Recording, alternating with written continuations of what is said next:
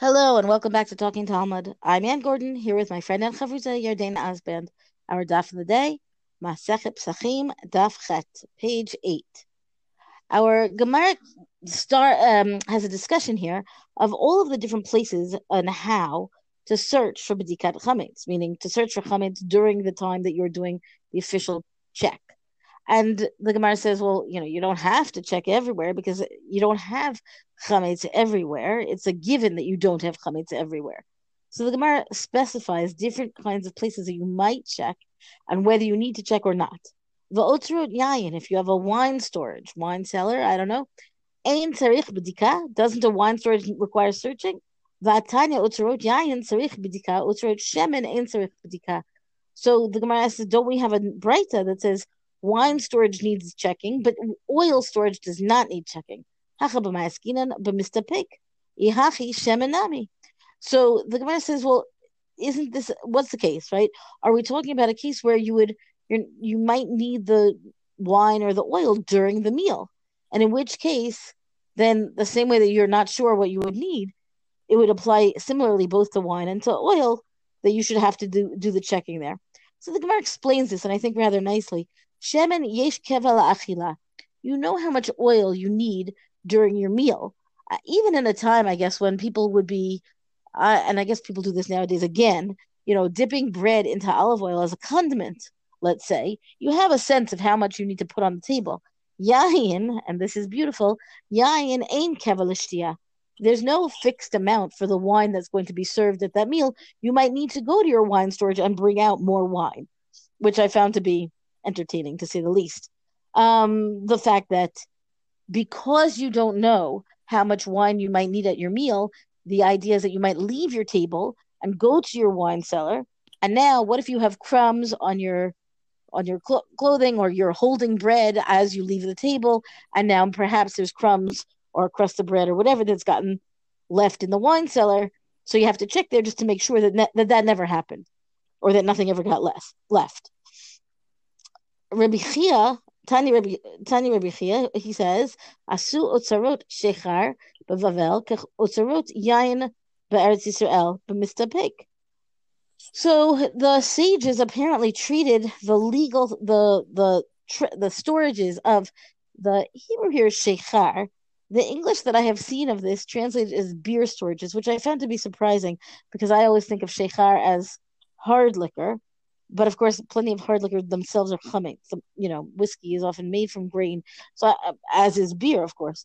So I'm not entirely clear what the issue is here. In terms of whether you have to go check there, because if it's chametz itself, I suppose it could be sold. I don't know. Dana, do you have any insight into this? No, it's an odd word. It's an odd word, Yeah. right? Okay, so in any case, the idea here is basically that as much as wine was the main the wine storage was the main issue in Eretz Yisrael, in Bavel, in Babylonia, they also did the same kind of check because maybe somebody went to get extra during the meal in Bavel, for whether it's hard liquor or beer. Amar Rav Chisda, Beidagim ein tzarich b'dika. Rav Chisda says that if you have fish storage, you don't have to go check it out. You don't have to search there for chametz. V'hatanya tzrichim b'dika. But don't we have a breita that says you do have to check for the fish storage? Lo kashya ha b'ravreve ha b'zutre. So the Gemara says this is not. We don't have to worry about this being a problem or a contradiction. The lenient reading, meaning that you don't have to check, is if you're storing large fish.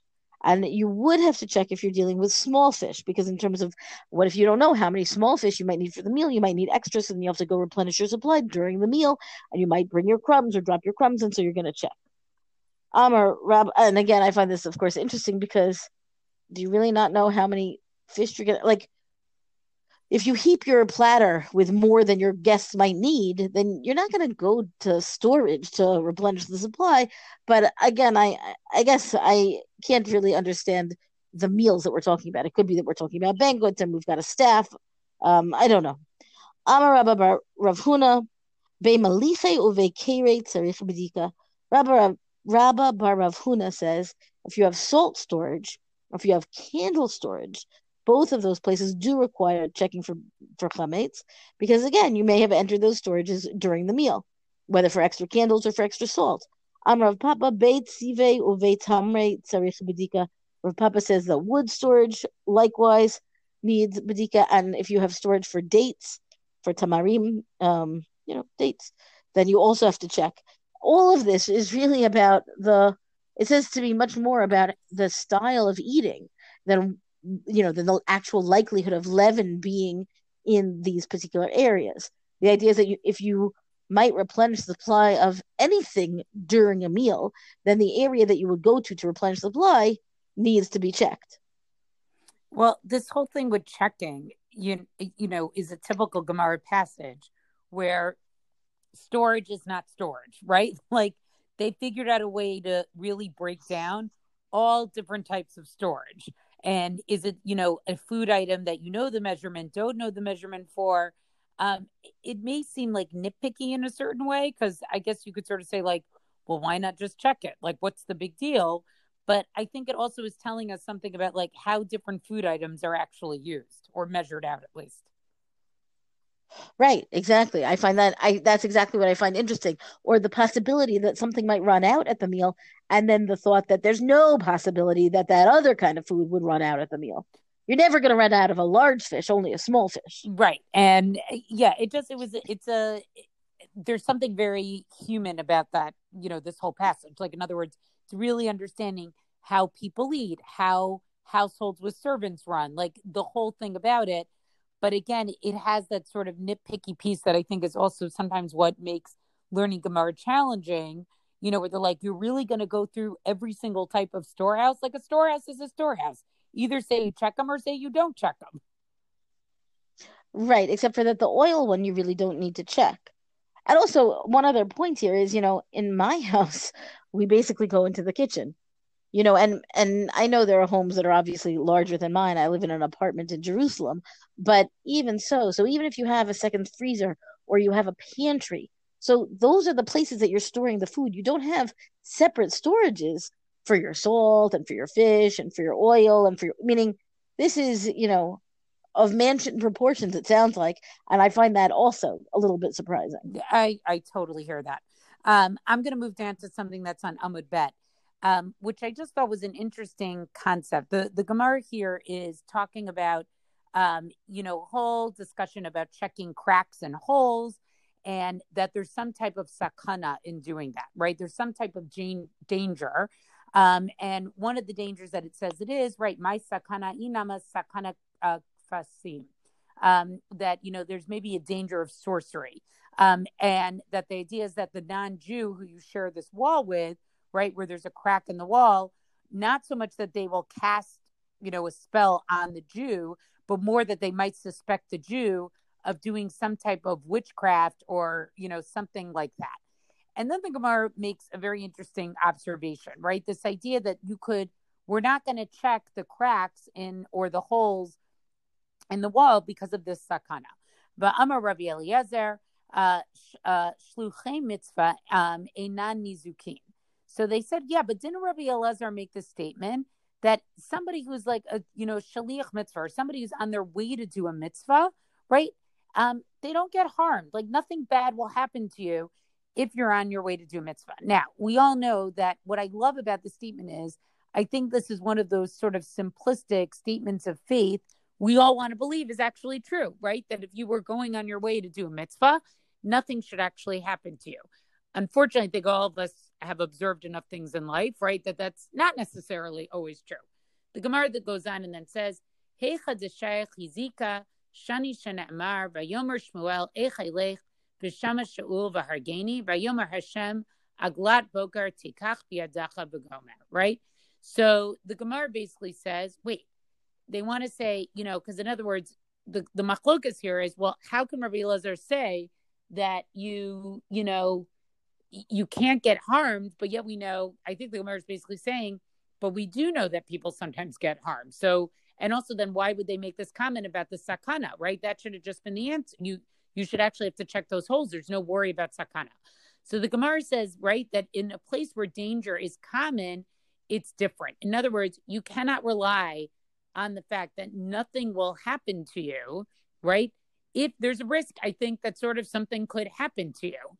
And so the proof that they bring for this is in Shmuel Aleph, Perak Tet Zayin Pasuk Bet, chapter 16, verse 2, which is where Hashem basically commands Shmuel to anoint David as the king instead of Shaul, right? And that could have been very dangerous to Shmuel Hanavi, right? Because Shaul is really the king still. So Shmuel basically says, and this is the pasuk that I quote, right? He says, "How can I go? Because Shaul's going to hear and kill me." Right. And then God, Hashem basically says, take in your hands a calf, right? And the rest of the pasuk basically says, and say that you really were coming to give a sacrifice to Hashem. So in other words, that even though Hashem tells Shmuel to go ahead and do this, right, he still sort of needed to create a cover story in order to go about it. He was going to say that he was going to bring this korban. So on the one hand, I think the Gemara wants to believe that this statement is true, but on the other hand, it sort of understands that that's not actually how the world really works, and that, you sort of can't go through life saying like, well, I didn't do anything, or, I don't have to worry about protecting my own safety, right? Because like bad things are going to happen, and a person is obligated to sort of protect themselves. So I just thought it was interesting how it's sort of like they share this statement. It is a common statement of Rabbi Elazar, but at the same time, they want to prove like, no, but commonplace danger is commonplace danger.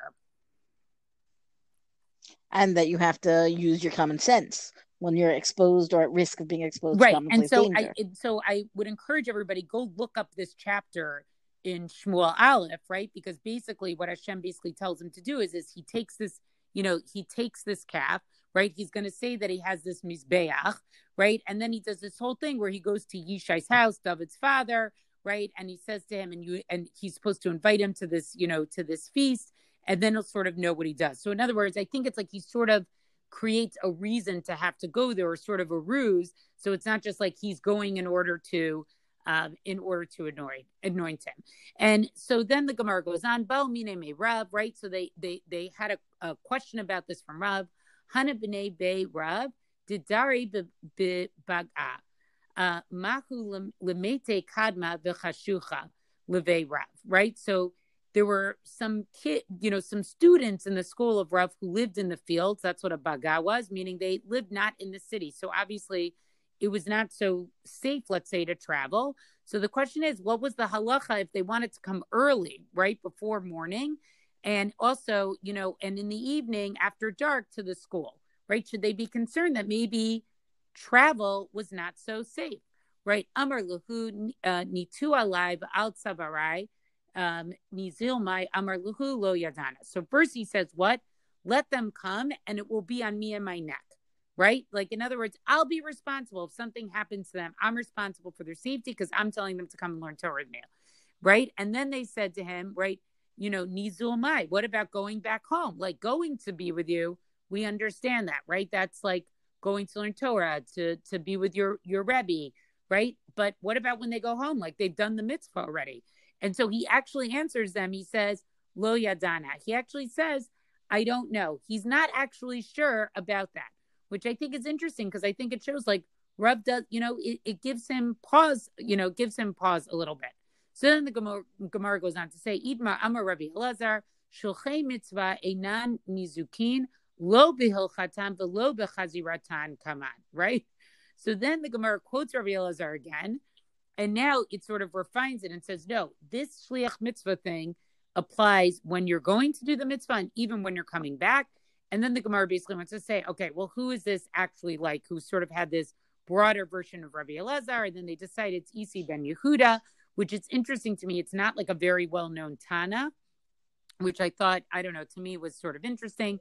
And then the Gemara goes on and wants to explain, delves a little bit more into some of the details, like why do you need, what's the proof for it that on the way back it's okay? And if you proved on the way back, why do you need to even say on the way there? And they have a whole discussion about this. So I'm always taken by when we have these types of passages, did the authors of the Gemara really believe it? I mean, because I think the story of Rev shows he like sort of believes it, but he also recognized that there was risk in it, right? Like he's basically saying they should travel to learn with me, but it's on my neck. Like if something happens, I was responsible because I told them. And on the way back, he's like, nah, I'm not so sure. Lo yadana. I'm not actually sure. But yet at the same time, I think the Gemara wants to actually believe that this principle is actually true in the world. I think we all want to believe that it's actually true in the world. I mean, this is why we give shliach mitzvah money, even just for traveling, right? It's the idea that, yeah, I mean, there's all kinds of things that we do to present ourselves as on this good path of being a shaliach for something that's a mitzvah, right? I feel like this is, I don't want to say it's superstition, right? It's putting one's faith in Hashem. And the fact that the world might not work as smoothly as we want it to does not mean that we shouldn't have that, put in our effort to make sure that we've done all we can to get it to Yeah, I like way. that formulation, right? That it's, but I think at the same time, the Gemara recognizes like if there's danger, right? And you should account for that and you should plan for that. I want to move on to something else here. So one of the examples that they talk about with this idea of, shliach mitzvah or coming and going is being ola l'regel, right? That you have to get to Yerushalayim, but then you also have to come back from Yerushalayim. And then the Gemara mentioned something here, which I was so taken by because we had such a bizarre Gemara about it in Brachot. And it says as follows: Amar Rav Avin bar Rav Ada, Amar Rav Yitzchak. So Rav Avin says the name of Rav Ada, who says the name of Rav Yitzchak. Mipnei ma'in perot ginosar b'Yerushalayim. Why don't we have these fruits of ginosar in Yerushalayim? So again, because when you were Ola L'Rega, when you went up for the 3 holidays, for Pesach, Shavuot, and Sukkot, obviously you were going to Yerushalayim. And I remembered, I was like, oh, we learned about these perot ginosar. And I remember that we learned this in Brachot, and it was a very bizarre Gemara, right? It was on Daf Mem Daled on 44. And it was talking about, the Gemara is in the middle of a discussion there. Now, don't worry, I just remembered that it was in Brachot. I had to actually look up the Daf and remember where it was. But it was talking about cases where if bread is the primary thing that you're eating, or you're using the bread more, for what's on it. And so they were talking about, that, foods like that, where like you're eating 2 foods together. What's the primary food? So they were talking about this perot ginosar, which apparently were very, very sweet. And you often would eat it with salty food, and you would eat bread along with that salty food. And in that case, the bread was really considered to be secondary. And then the Gemara went on about like how amazing these fruits, these perot of ginosar were, right? And it talked about the Rabbi Abba who ate them until his skin was so slippery that a fly would slip from his forehead. And Rav Ami and Rav Asi ate it till their hair fell out. And Rabbi Shimon ben Lakish ate it until he became confused. And Rabbi Yochanan would tell the house of the Nasi, right, what happened. And Rabbi Yehuda Nasi would send people over to basically take him out of his house, because Rabbi Shimon ben Lakish, this is Reish Lakish, Rabbi Shimon ben Lakish, we'll talk about them at some point, who's always Rabbi Yochanan's bar palukta, that, he would try to get him out of the house from eating this. So there was something very sort of intoxicating or special about this fruit. And therefore, what the Gemara is asking here is why wouldn't these special fruits not grow in Yerushalayim? If Yerushalayim is such a special city, it should have these fruits. And so therefore, what do they answer? Kadesha lo yiyeh ole regalim omer, amale lo alinu, elala chol perot ginosar b'Yerushalayim. Dainu nimseit ala shelo lishma. Because why? Because they didn't want it to be, I think this is such an interesting answer, that when people were Ola L'Rega, when they would go up to Yerushalayim for the Chagim, right, that they would basically say, you know why I really went up? I went up because it was worth it to go up just so I could have these perot ginosar, right? And therefore, then, the going up was not really lishma. They really weren't doing it l'shem mitzvah. They went to do it so they could get this amazing fruit. I just thought this was such an interesting passage. I'll let you read the second half of it, because it goes on with another example here, Anne, as well. Yeah, it's kind of a reprise, but a little bit different also. Kiyotzibo Amar Rav Dostai Rabbi Yanai Mipnei Ma'ein Chamei Tiberia b'Yerushalayim. What is the reason that the hot springs of Tiberia are not in Yerushalayim? And of course, my first comment, even before I read the next line, is because they're in Tiberia, meaning they're not located in Yerushalayim. Why aren't they in Yerushalayim? And the answer is comparable to to what you've just read. Kidei shelo yiyu olei regalim omrim ilmale lo alinu ela lirchotz b'chamei Tiberia. Were only really going up to Yerushalayim to immerse or to use the hot springs rather than to go to Yerushalayim for the sake of going to Yerushalayim. The idea that Yerushalayim is supposed to be sanctified and sufficient on its own. So that people would then be not that they would not have their aliyah regel being lishma in the same for the sake of the mitzvah of aliyat regel. And so on the one hand, I find this to be very interesting. On the other hand, I feel like I don't know. People have all kinds of ulterior motives, even when they're doing the main thing that's also really important. So it's an interesting. It's on the one hand, it's an interesting discussion in its own right. I also found the parallels here, like the Perokin Osar versus Chamei Tiberia, are not exactly the same kind of thing, right? Chamei Tiberia is basically asking a question of why did God create the earth to be in this way that the Chamei Tiberia are not located in Yerushalayim, and the Pero ginosar, I don't know, could they not grow except for in ginosar? Could we not cultivate them in Jerusalem?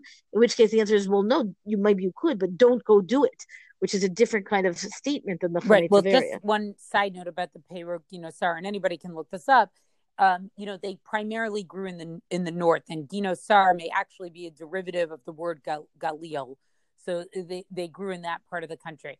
I mean, I think what's interesting here is, obviously Yerushalayim is meant to be sort of like the most special city.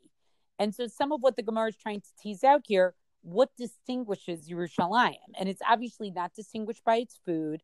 It's not distinguished by something that I guess is comforting or, the hot springs, like something that's actually nice about the city. Recreational activities. And I guess what it's trying to say in the end is like, you're supposed to be Ola Labrego because like that's just where you were supposed to be Ola Labrego. Not because Yerushalayim in itself had something beneficial to give you when you went there. And I think I don't know, for me personally, I mean, and you have the zechut to live in Yerushalayim. I hope I will one day soon, God willing. I mean, I've always been so charmed by the city. I think it's amazing. But it's interesting that almost in the way the Gemara wants to play up, but there's nothing really special about it. Or it's special in its own right for being itself, and that what do you call it? Basically, the normal attractions of anywhere else don't have to be in Yerushalayim to make Yerushalayim. I wonder if that, I wonder to what extent that's true. I think that the fact that Yerushalayim is beautiful, and also certainly nowadays there's a certain, I don't mean nowadays coronavirus, I mean nowadays in our era, there's a certain amount of catering to the tourist who comes to see the beautiful city of Jerusalem. I would expect that happened back then too. Right, in the Ole Regel times, people knew the Olim were coming, and I'm sure that they, we know about this, that they set up hotels type of thing, for people to stay, lodgings, whatever. I'm sure that they went all out. Now the difference is you're not going to Yerushalayim to have the all out treatment. You're going because you're going to Yerushalayim, and once you're there, it's nicer if you're treated better. So that's also maybe still part of being special about Yerushalayim. I just want to say one thing. I want to save this, make a note of this Gemara because I think it's actually an important Gemara to learn because I think often we learn the Gemaras about how beautiful Yerushalayim was and it was, all those things. But I think that's also, it says something beautiful about it. Like you're there to do a mitzvah, lishma. And I think that's its distinguishing characteristic and actually very beautiful. I think you're right. I want to come back. The Gemara here, just at the very end of this bit, takes us back to the storage cases that I mentioned at the beginning, because that's really what the daf is talking about, or largely what the daf is talking about. And it goes on to speak more about where do you have to check. But at the end of the day, or rather here towards the end of the daf, the Gemara says you don't really have to check all those places. Hachi kamar kol makom she'ein machnisim bo chametz ein tzarich b'dika. The bottom line is that all those different storage places, the whole point is that you don't have to check there unless there's a risk that you actually brought chametz into the place, which is why we have this distinction of might you have gotten up in the middle of the meal and schlepped some chametz along with you as you went to check. But the bottom line, the real underlying principle then is that is as long as you can assume that you would never have brought chametz there, ein tzarich b'dika, you don't have to go and check there for b'dikat chametz. Va'otrot yain, va'otrot shemen, nami ein tzarich b'dika, and these storage places do not require searching. Uvme amru shtei shurot b'marteif, makom shemachnisim bo chametz u'mistapek. So, and then the Gemara goes on to this very long, complicated geometry, basically, of what happens when you have rows of, I guess, of bottles, right? Of not pitchers. What's the right word? Yeah, pitchers, right? The idea that you have all of this storage of bottles of wine or of oil or of anything, and the idea that you, even if you have to check, you might only really have to check the most external row where you might have actually, taken something from there and therefore dropped a crumb. But if you have, you know, I don't know, however many rows of things going back, you don't have to go to the very back. You don't have to take your storehouse apart and recheck for it. So I just wanted to mention that because we had left the Gemara. The Gemara leaves the Gemara early on the daf to say you need to check at all these places because of maybe you went there during your meal. And the end of the Gemara says like, no, but come on, you don't really, again, unless you really knew that you did. And all of these, we're going to see as the Gemara goes on that there are other mitigating circumstances that will determine whether or not you need to check. Yeah, the whole thing with checking. I mean, what's interesting is the next stop is actually going to get to a new Mishnah. But this whole process of like bidikat chametz all the way to biur chametz, again, I'm just so taken by none of this is actually written in the Torah and how the rabbis come to all the halachot around it. That's our daf discussion for the day. Thank you for joining us. Rank us, review us where you get your podcasts. Thank you to Rabbanit Michelle Farber for hosting us on the Hadran website. Tell us what you think about doing B'dika and your special relationship with Yerushalayim on our Talking Talmud Facebook page. Until tomorrow, go and learn.